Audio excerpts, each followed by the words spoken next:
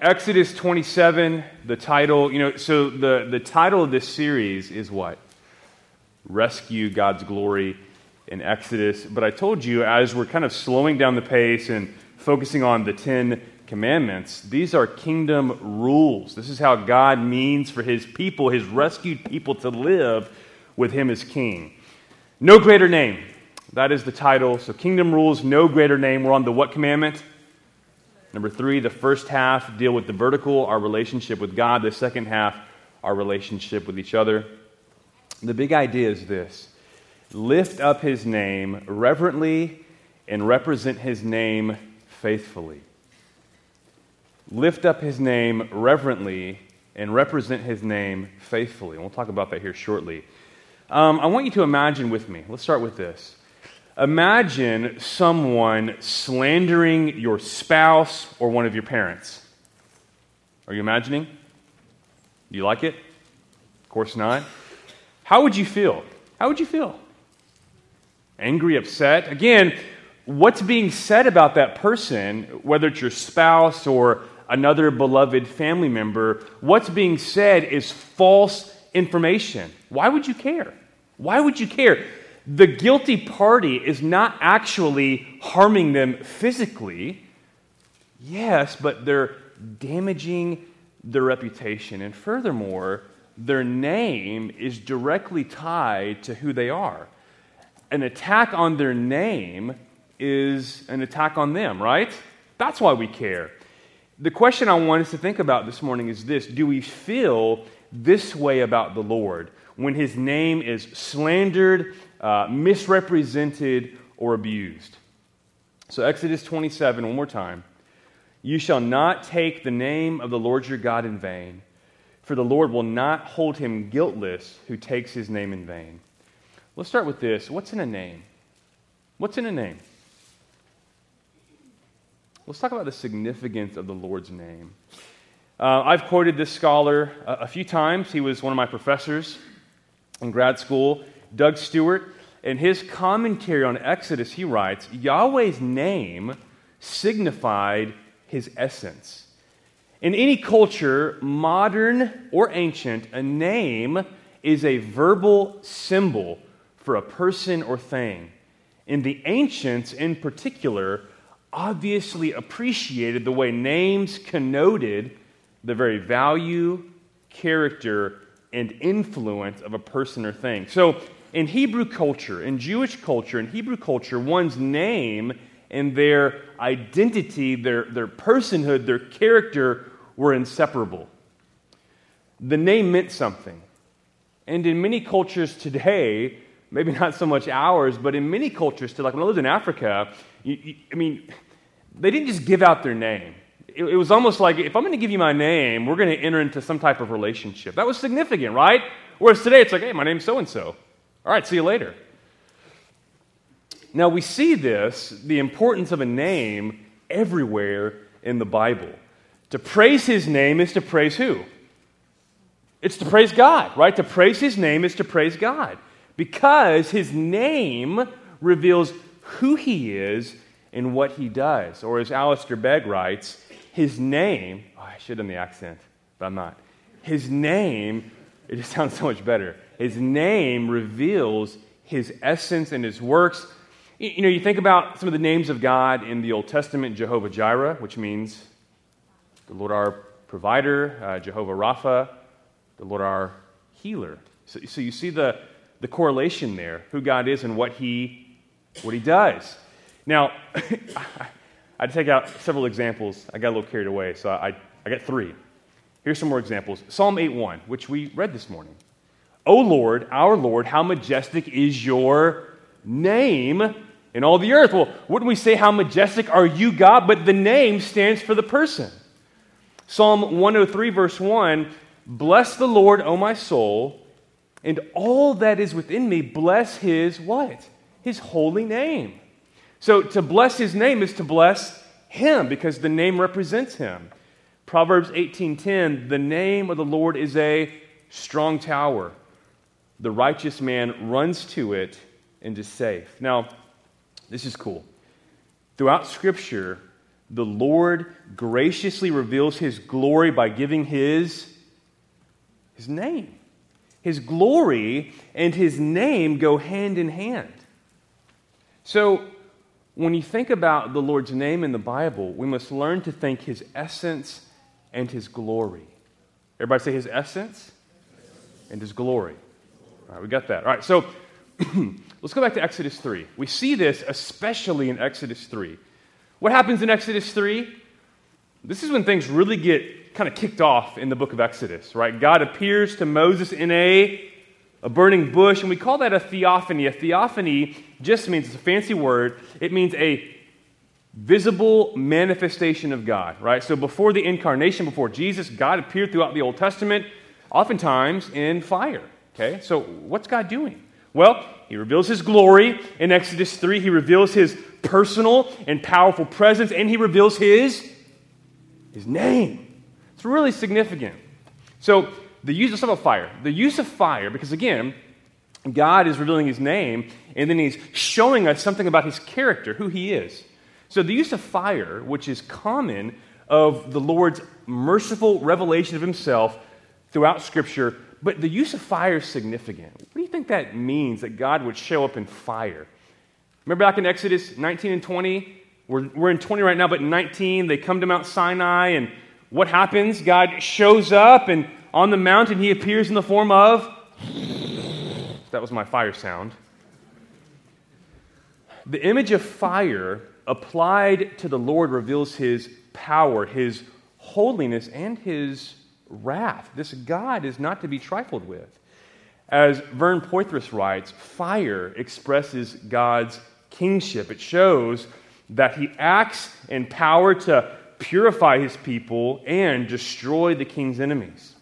Now, in the context of theophany, what's a theophany? It's a visible manifestation of God. God reveals his name. And what name does he give in Exodus 3? Let's read. Exodus 3, 14 and 15. God said to Moses, I am. I am who I am. And he said, say this to the people of Israel. I am has sent me to you. Now, what's going on here, right? So God basically unveils, reveals his rescue plan, and Moses is in awe. He's on holy ground, and the question arises, well, when I go and tell the people that you sent me, what's your name again? Who are you? And God says, I am who I am. Tell them I am has sent me to you. God also said to Moses, say this to the people of Israel, the Lord, the God of your fathers, the God of Abraham, the God of Isaac, and the God of Jacob has sent me to you. This is my name forever, and thus I am to be remembered throughout all generations.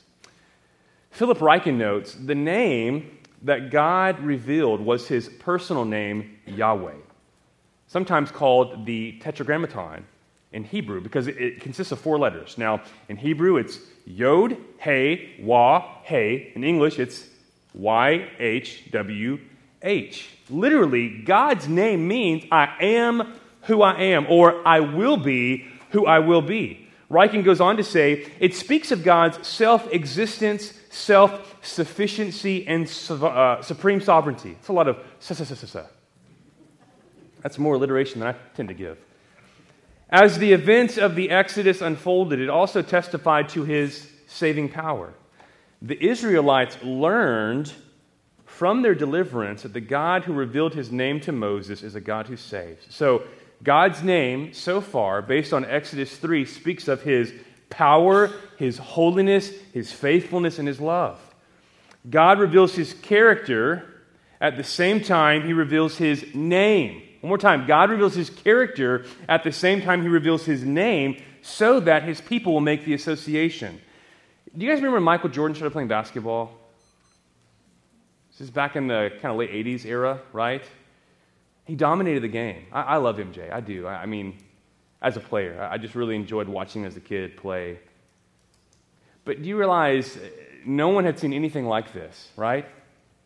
And people began to ask the question, who is this guy? What's his name? And very soon, his name began to be associated with greatness. And even today, I mean, if you're at the top of your game, or whatever you do, if you're the best of the best salesman, the best worker, people will say, you're the Michael Jordan of that, right? Because his name began to be associated with greatness. We see it again in Exodus 33, 18 to 19. Listen to I wish I had this on the screen, but listen carefully. Moses said, please show me your glory. And God said, in response to that question, that request, God, show me your glory. And God said, I will make all my goodness pass before you and will proclaim before you my name. Oh! And what is his name? The Lord. And I will be gracious to whom I will be gracious, and I will show mercy on whom I will show mercy. Did you catch that? Did you catch it? The Lord says to Moses, okay, so if you're taking notes, you could just write like dash, hyphen, I will make all my goodness pass before you, okay? And then right after that, and I will proclaim before you my name, the Lord. So what's the association? God's goodness with his what? His name. Again, tied to God's glory and his righteous, awesome, and good character is his name. As Kevin DeYoung writes, God shows himself by speaking his name. Now, let's go to the New Testament. This is really cool. Okay, so we see this with Jesus in Mark 6, verse 45, when he walks on water. Have you ever wondered why Jesus walked on water? Why did he do that? Why did Jesus walk on water? Well, when he does that, and I'll give you a little context here, he reveals his power, his authority, and his mission. You're thinking his mission? Yeah, because water, especially the sea, the chaotic sea in the Hebrew world represented what? Evil and wickedness. And what is Jesus doing? He's walking on it. Do you know in ancient times there were pictures, when they wanted to depict a king's authority, his power, oftentimes there'd be a picture of a king with his heel lifted up and his enemies below him, right? And that represented what? Conquering, victory, power over. And Jesus is just walking on water.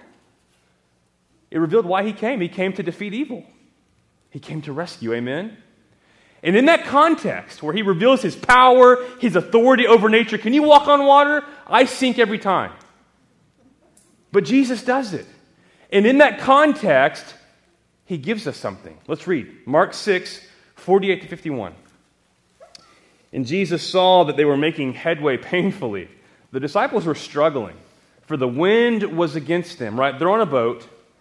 And about the fourth watch of the night, Jesus came to them walking on the sea. He meant to pass by them. He meant to pass before them.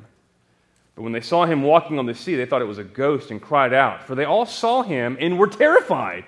They should have been terrified. But immediately he spoke to them and said, take heart. Here's the Greek, ego, eimi. What does that mean? I am. Pulpit flip. Are you kidding me? What name? I am. In the context of him revealing his power, his authority, his mission, he came to defeat evil. He says what? Ego eimi. I am. Don't be afraid. It's me. I am. And he got into the boat with them, and the wind, what? It ceased. And again, they were utterly astounded. Notice the parallel language between Exodus 33 and Mark 6. In both places, the Lord passes before his people, revealing his glory, his goodness, and his saving character, all the while proclaiming his name. So what's the association? His name. What do we know about him? He's powerful, he's authoritative, and he's a God who saves.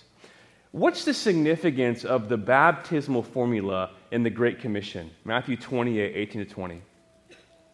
And Jesus came and said to them, all authority in heaven. All what? All authority, all power, exousia, all power, all authority in heaven and on earth has been given to me. Go therefore and make disciples of all nations, baptizing them in the name, underline that, of the Father and of the Son and of the Holy Spirit, teaching them to observe all that I have commanded you, and behold, I am with you always to the end of the age. To baptize in the name of the Father and the Son and the Holy Spirit is to attach oneself to the Lord. It's to say that I've given my allegiance to the one true God who is Father, Son, and Holy Spirit. The name represents the person, or here, the persons of God. One God, three persons. Baptism, who's been baptized? Baptism is going public with the Lord. It's making our allegiance known to the body of Christ. Number two, what does it mean to take the Lord's name in vain? Because that's really what we're talking about here. That's what we're not supposed to do, is to take the Lord's name in vain. Now, the word for vanity here in Hebrew, this is helpful. Again, I told you my mind, the way it works, when you're learning a different language or languages, there's only so much room up there. And so I had to think of ways where I could creatively make these associations. So the word vanity is shawah. And I thought, well, if I'm profaning God's name, I better take a shower, because I'm spiritually dirty. Shower. That wasn't very good, was it? All right. The word for vanity here means unnecessarily or idly. To lift up, listen, this is really important. This is God's word, okay? I want to know what this means, right? I mean, if this is commanded of God, don't do this, don't take my name in vain. What does that mean? To lift up the Lord's name in vain means to misuse his name. Such a name, the name that is above all names, should never be used unnecessarily, but always, intentionally and with reverence. Amen? Because he's worthy. And there's no name like his name. Tim Chester writes, the word vain can also mean falsely. Do not carry God's name in a way that damages his reputation. He goes on to write, have you ever damaged God's reputation through what you have done or said, or what you have not done or said? Here's what I want to do now. I want to look at 4 common ways that we misuse or take the Lord's name in vain. Number 1, if you're taking notes, the first thing is, and I think this is probably the most common, speaking it carelessly. Oh, don't we do that? We speak the Lord's name carelessly. To take the name of the Lord in vain is to speak the Lord's name disrespectfully. The third commandment, now listen to this, the third commandment is violated when we speak frivolously of God's name, carelessly throwing it around or using it in the punchline of a joke. Are we forbidden from using God's name? Say it in Spanish. No. But rather, we are warned against making God's name too common. I think we do that, don't we? We make his name too common. DeYoung writes, the God of the universe, the one who is that he is, should not have his name tossed about flippantly as an expression of shock, outrage, or anger. T. Desmond Alexander, he writes, this commandment covers more than blasphemy or foul language. It prohibits any use of the divine name that would detract from how God is perceived. One more time. It prohibits any use of the divine name that would detract from how God is perceived. Wisdom. Now, again, when I say wisdom, you say, what comes to mind when you hear wisdom? Biblical wisdom. Fear. Fear of who? Fear of the Lord. Wisdom in the Word of God is consistently expressed as the what? The fear of the Lord. Now, pay attention, please. Don't miss this. Those who revere, those who fear, those who revere the Lord honor his name because his name represents him, as we've already seen. Many Christians have made the name of the Lord far too common.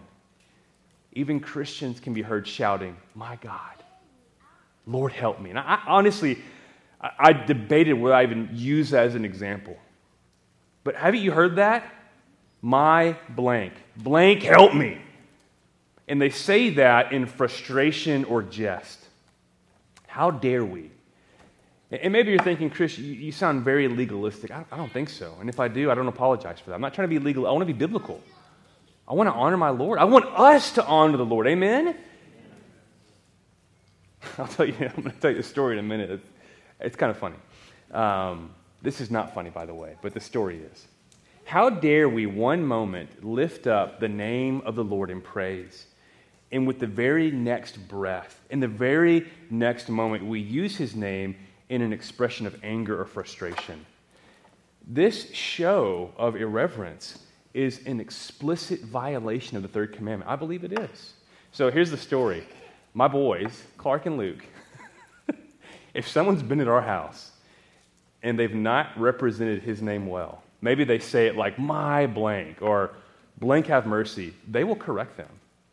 They've done that. They've done it with family. And I'm thankful for that because they know that in our house we revere the name of the Lord. Amen? To take the Lord's name in vain is to dishonor the King. And shouldn't we want to honor the King, friends? Why? Because he's what? He's worthy.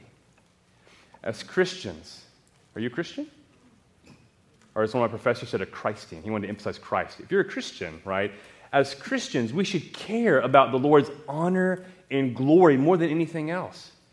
This is our new MO, our modus operandi as believers. When that name is dishonored, when the name of our King is dishonored, it should move us to righteous indignation. It should break our hearts. Here's the second way we take the Lord's name in vain. Number 2, B, making false promises in his name. I swear to blank, right? We misuse the Lord's name when we make false promises by invoking his name. And this was one of the primary applications of the third commandment. It was, okay? Alistair Begg writes, the most basic prohibition in this third commandment concerns taking God's name and attaching it to a statement that is false. This is Leviticus 19:12. Do not swear falsely by my name and so profane the name of your God. I am the Lord. This is Numbers 30, verse 2. When a man makes a vow to the Lord, he must do everything he said, because when he doesn't, what is he doing? He's taking the Lord's name in vain.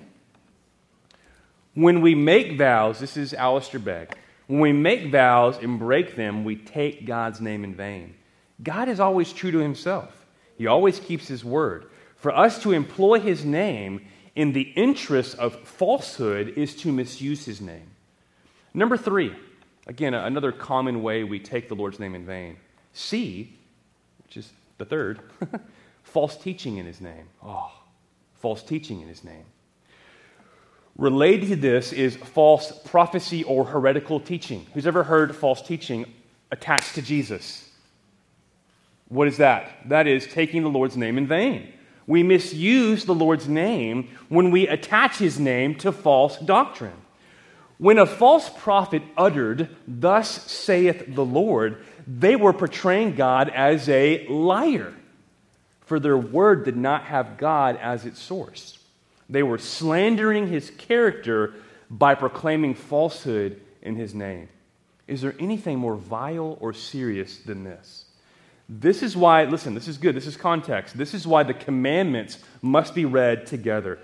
The second commandment calls us to do what? To worship God according to God's word. That was all last week. I hope you got that, right?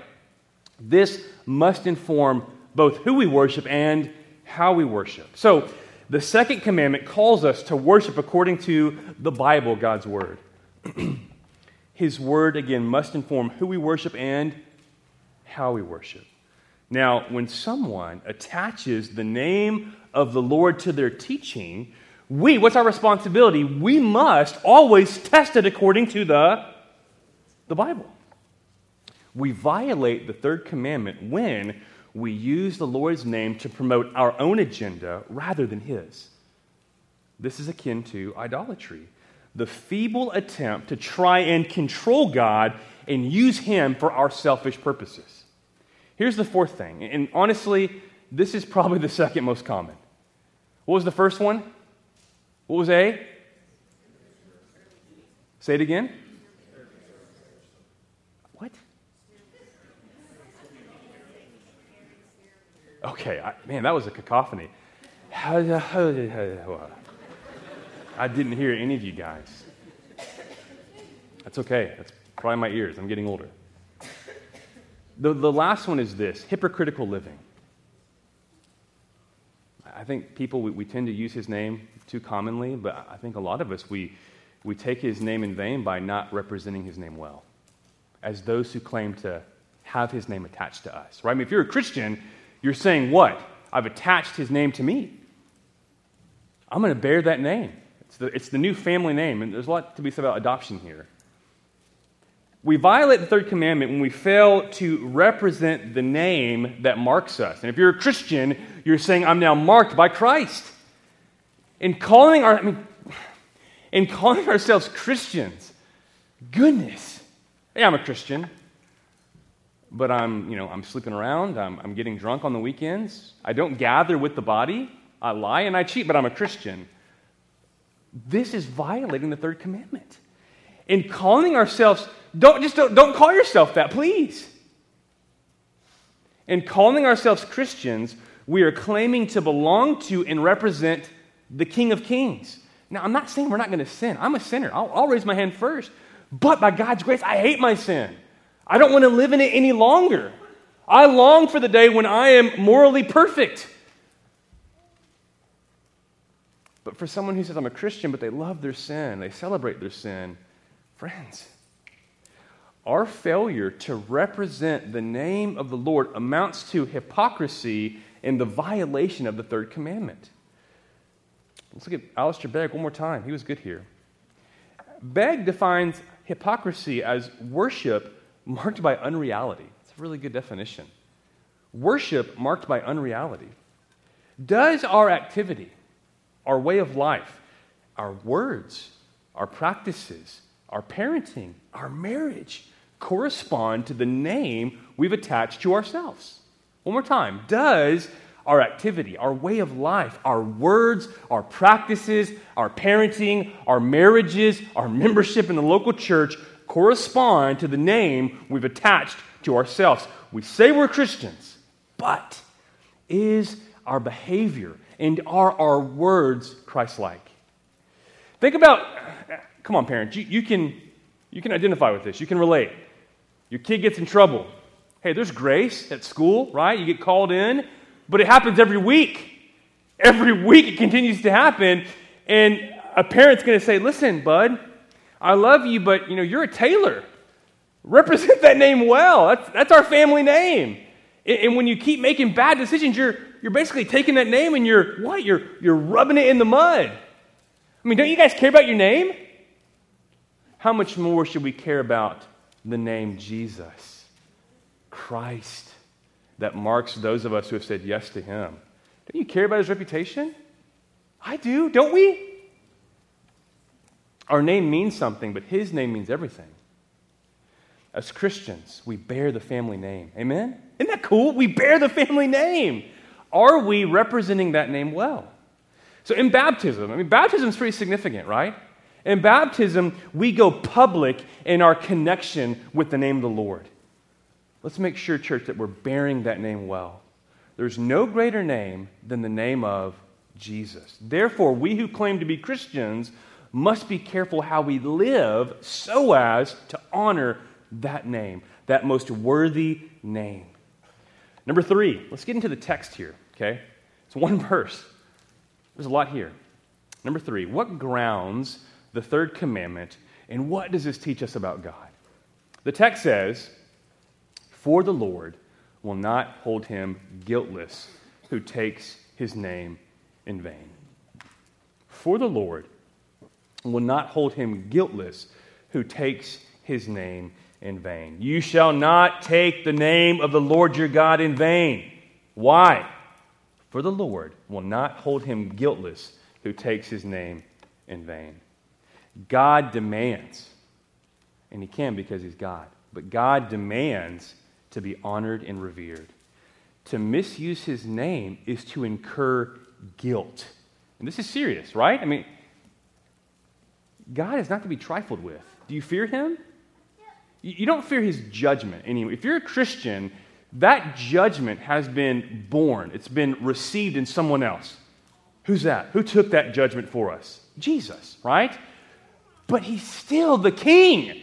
Every knee is going to bow down one day. I mean, can you imagine that? Your neighbors, or maybe like me, you have some family that don't know Jesus, and they kind of mock and make fun of. But one day, that king is going to appear in glory for all to see, and every knee is going to bow down. He's not to be trifled with. Doug Stewart writes, to hold guiltless connotes letting someone get away without punishment. And that is expressly what Yahweh will not do if his name is misused. This is serious. I think when we go through the Ten Commandments, we kind of leave that out, right? Don't misuse God's name. Don't take it in vain. Why? Well, the text says, for the Lord will not hold him guiltless who takes his name in vain. So, Christians who dismiss the third commandment have dismissed an important aspect of God's character, namely his what? His justice. The Lord must, because he's just, punish what? Wrongdoing. Just because we're saved and God's justice has been satisfied through the sacrifice of his Son does not give his people, his church, a license to live and speak carelessly, right? Now, let's go Old Testament. According to Israel's civil law, the punishment for blasphemy was death. Leviticus 24:16. Now, what is the parallel to that in the new covenant community, the church? Church discipline. Church discipline.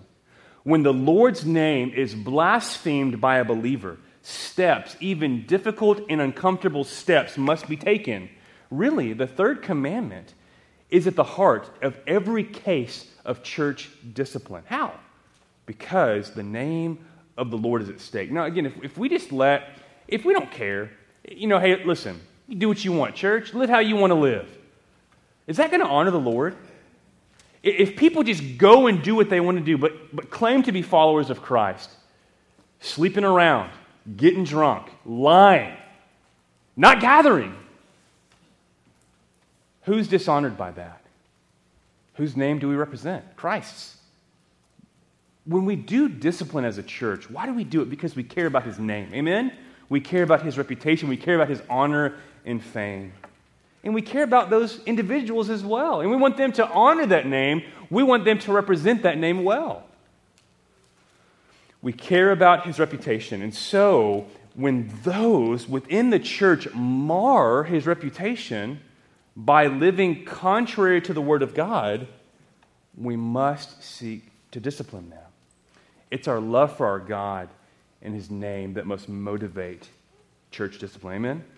Why do we do it? Because we love God and we love his name. We care about his honor.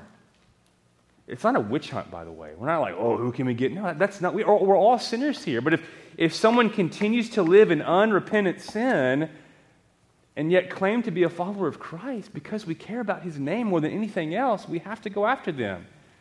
And that doesn't mean we're going to headlock. It means we're going to pursue them in love with the word of God open, calling them, begging them to repent and honor that name and represent it well. Amen? And when they, at the end of the day, say, I don't want to, then we say, well, then we have to treat you like an unbeliever. Therefore, we're now going to evangelize you. But you can't take the Lord's Supper with us. Does that make sense? Because the Lord's Supper is for those who bear that name well. I didn't say perfectly, did I? Don't misunderstand me. Number 4. Okay. Can we use God's name as Christians? Of course we can. So number 4, when is it appropriate to use the Lord's name? 3 things here. This is in your notes. Prayer, praise, and evangelism. Christian maturity demands that we speak the name of the Lord in the context of prayer, praise, and evangelism when it's appropriate. So let's quickly revisit the question. What does it mean to take the Lord's name in vain? This is related to our singing and our praying. We treat the Lord's name meaninglessly when we simply sing songs on Sunday without giving much thought to what we're singing and who we're singing to. Right? We're just kind of like going through the motions. Is that honoring the Lord? Should we be engaged when we're singing to the one true God of the universe? What do you think, church? Yes. I love the Psalms. I cherish the Psalms. The Psalms are a collection of prayers, songs. They're an anthem of praise, inspired by the Holy Spirit and penned by God's people to be sung and prayed in the assembly of God's people. Psalm 103, verse 1, "Bless the Lord, O my soul, and all that is within me, bless his holy name." Psalm 96, 1, "Oh, sing to the Lord a new song, sing to the Lord all the earth." We declare his name in corporate worship every Lord's Day when we gather. We sing of his awesome character and his saving work. We praise the Lord. How about prayer? Oh man, this is easy. It's easy if we're not careful to say the Lord's name over and over in prayer, to invoke his name in prayer without really thinking about what we're saying. We must apply our minds when we pray in order to be careful in how we pray, right? I mean, what if someone's having a, Dave, hey, Dave. I mean, you'd be like, what is wrong with you? Are you even talking to me? But I think we do that sometimes when we pray, like our mind is not engaged. We're just kind of saying the same thing over and over. We're talking to God. He's really real. He's alive. Amen? Be careful how you pray. And where should we go? What should inform our prayers? Okay. How does Jesus teach us to pray? Matthew 6:9, "Pray then like this, Our Father in heaven, hallowed be your name." Now, again, I get that's not a word that we typically use. When was the last time you used hallowed outside of praying the Lord's Prayer? I don't know, right? But what does it mean? We're praying, God, may your name be regarded as holy. May your name be regarded as holy. Did you catch it? Did you catch what Jesus said? Pray for God's name. Hallowed be your what? Did you catch it? I don't know if you did. Pray for God's name to be hallowed or made holy or honored. But should we pray for God to be made holy or honored? Al Mohler writes, God's name is essentially shorthand for God himself. The name stands for the person. We are instructed to address God in prayer. When we pray, and because of Christ, the Son of God, we can now address God as his children. We have the privilege in Christ of addressing the Father in prayer. If Jesus is your Savior, God becomes your Father. Amen? Oh. But how should God's children address God in prayer? We are instructed by Jesus to call out to God in prayer and to specifically pray that his name be regarded as holy. Therefore, when we pray, we must treat the name of the Lord as holy. We must pray reverently and not casually. How do you prepare for Sundays? Somebody tell me, how do you prepare for Sundays? Well, Chris, I wake up and I have breakfast and I get the kids dressed and I get dressed, and that's not what I mean. I recently spoke with Chris. This was last year. I remember having this conversation in the bathroom. Guys have great conversations in the bathroom. We do. I mean, it's like a 2-minute window, but it's a great time to catch up and washing hands. Hey, what did God teach you this week? But we talked about this last year. I remember that, brother. Do you make sure, and here's why I'm saying this, do you make sure in preparation for Sunday to get adequate rest so that you can engage your heart and your mind in singing to who? To the Lord. Is that a significant time? I mean, friends, we gather like this once a week on the Lord's Day. And I want to gather well, don't you? So get rest. Is Pastor telling us to get sleep? Yeah. Get rest so that you can make the most of this opportunity.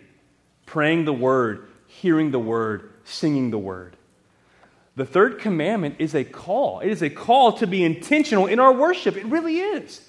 It's a call to be intentional in our worship, specifically when we gather with each other every Lord's Day.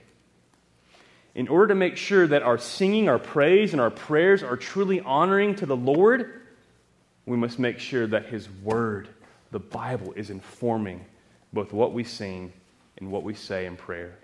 How about evangelism? So we've talked about what? Praise and prayer. These are appropriate contexts for speaking the Lord's name.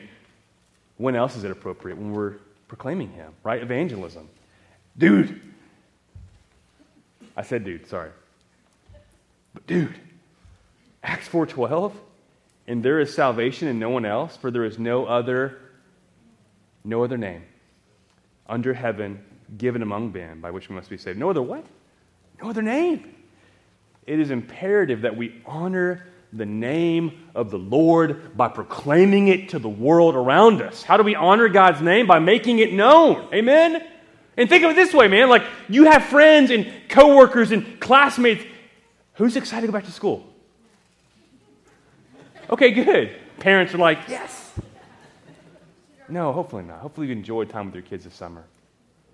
But we all know people who right now, rather than raising their hands to God, are shaking their fists at God, saying, I'm king, I don't want you. Oh, give them the name. Proclaim to them the name that is above all names. Tell them the name of Jesus and what He did to save sinners like them. He lived the life we couldn't live. He died the death we should have died at the cross, taking the punishment we deserve. And then 3 days later, He rose, proving all His claims to be true. A way really has been made for sinners to be reconciled to God. Just trust in Jesus. Amen? It is imperative that we honor the Lord's name by making it known to those around us. Romans 10, 9 and 10, verse 13. Because if you confess with your mouth that Jesus is Lord and believe in your heart that God raised Him from the dead, you'll be saved. For with the heart one believes and is justified, and with the mouth one confesses and is saved. Oh, verse 13. For everyone who calls upon the name of the Lord will be saved. That's a promise, amen? So proclaim that name so that others can call on that name, right? I mean, it's like saying, hey, listen, you're sick and dying. Here's the cure. Go get it. Hey, you're dead spiritually. Jesus can save you because of what He did. Call out to Him. Confess your sin to Him. Ask Him to forgive you and to come into your life. Make Him Lord. Trust in Him and what He did. I mean, don't you want to see people call out to Jesus? Well, then what do we have to do? We got to proclaim Jesus, that name. Amen? Who's committed to doing that? Let's go. Right now, seriously, let's go. Where are we going? Number 5. How does the third commandment point to Jesus? Now, this is really cool. Jesus, in the Gospel of John, and elsewhere, right? We saw that in John 6:45, but you also see it in Mark's Gospel. Jesus, throughout the Gospels, takes on the name of the Lord. He is God. He is the ultimate revelation of God. Jesus fulfills the third commandment. Multiple times in John's Gospel, Jesus takes on the divine name, I am. How many I am sayings are there in John's Gospel? There's 7. And every time Jesus, I wrote a study on this, every time Jesus does that, He reveals both who He is and what He came to do. When He says, I'm the bread of life, that's really, I came to give you spiritual nourishment, right? I came so that you would hunger no more.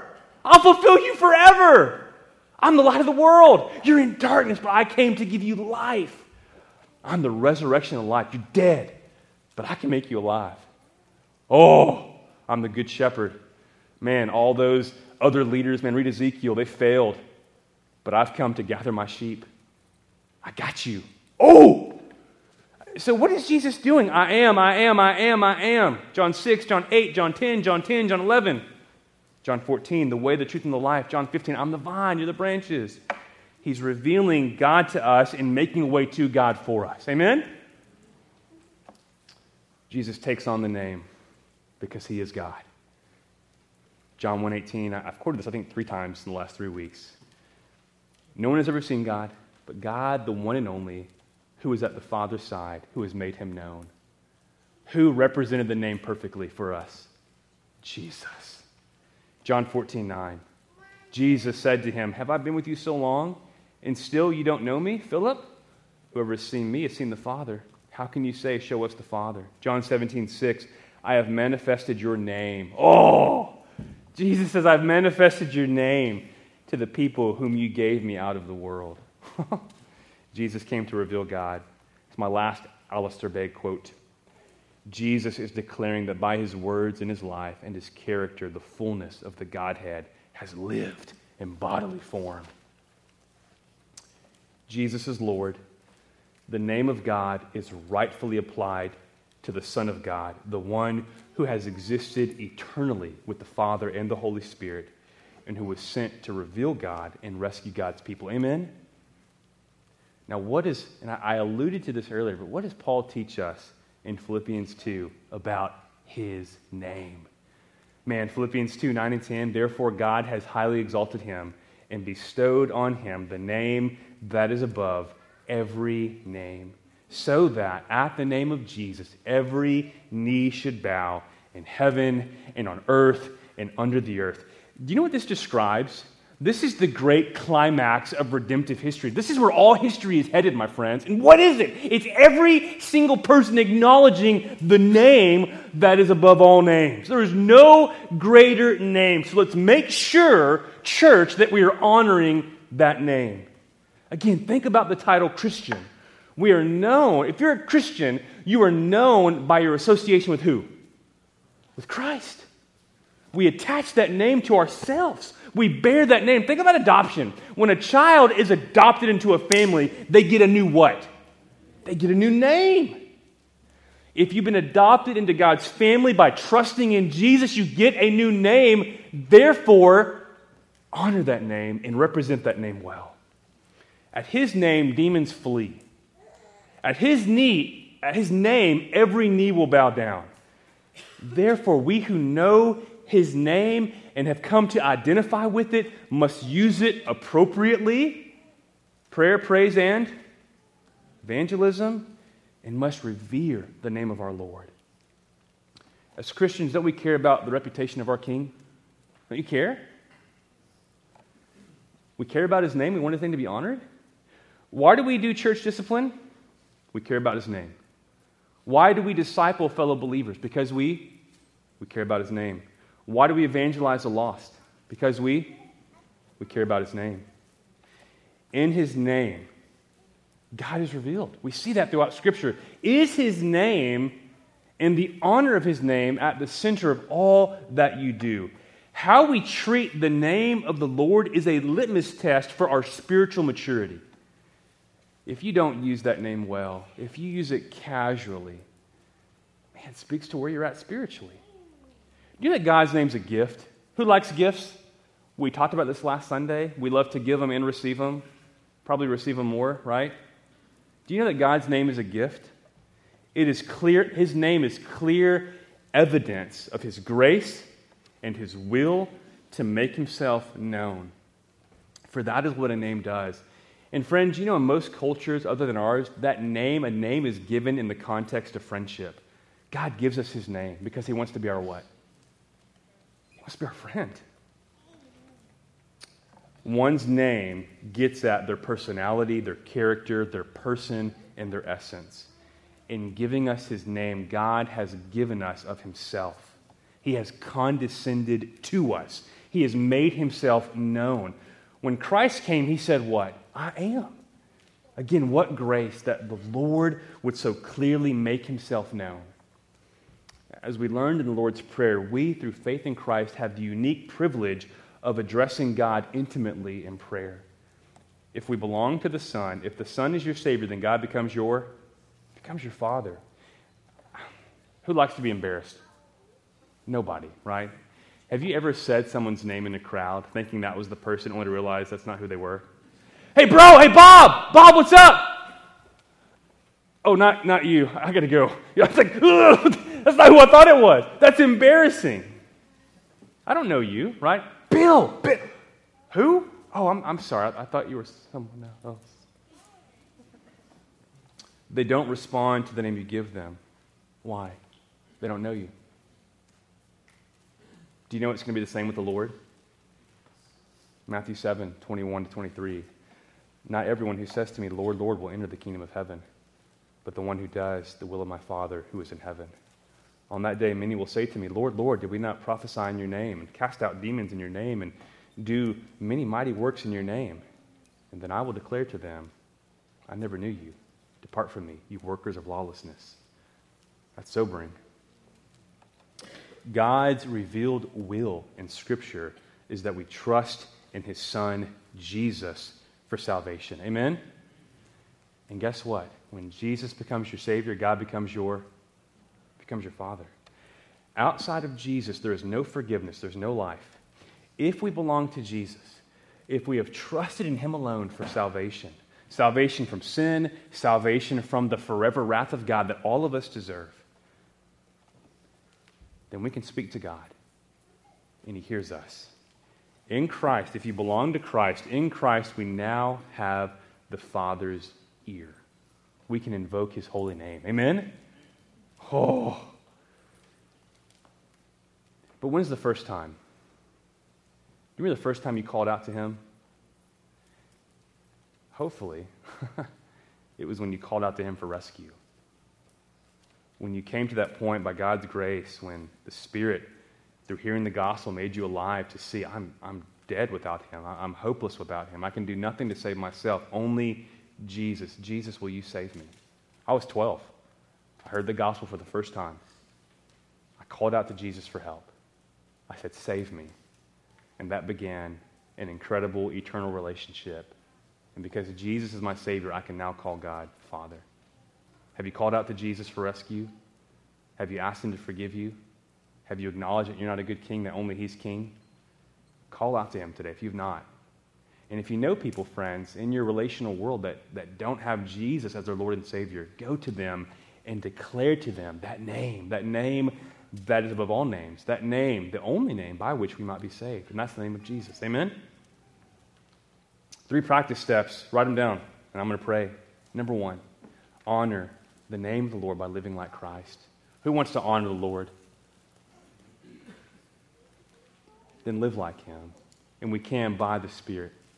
Number 2, declare the name of the Lord to the lost. And number 3, use the name of the Lord intentionally and carefully in the context of singing and praying. Let's pray. Father, I pray that all of us here would understand that your name given to us in your word is a gift of your grace, because in your name you reveal who you are and what you're like. We thank you for Jesus, who fulfilled the 3rd commandment, who bore the name perfectly, beautifully, so that we might know you, God. We thank you for Jesus, who is the great I am, who left heavenly glory and came to a broken world, a rebellious world, and died and rose again to save sinners like us. And I pray, Father, for everyone in this room who has attached themselves to you, who has given their allegiance to you, who has said, by grace, I take that family name and I'm going to represent it well. Help us, Lord, to do that in what we say and how we live. Help us to not use your name commonly or carelessly. Help us to be intentional in how we use your name in prayer and praise and evangelism.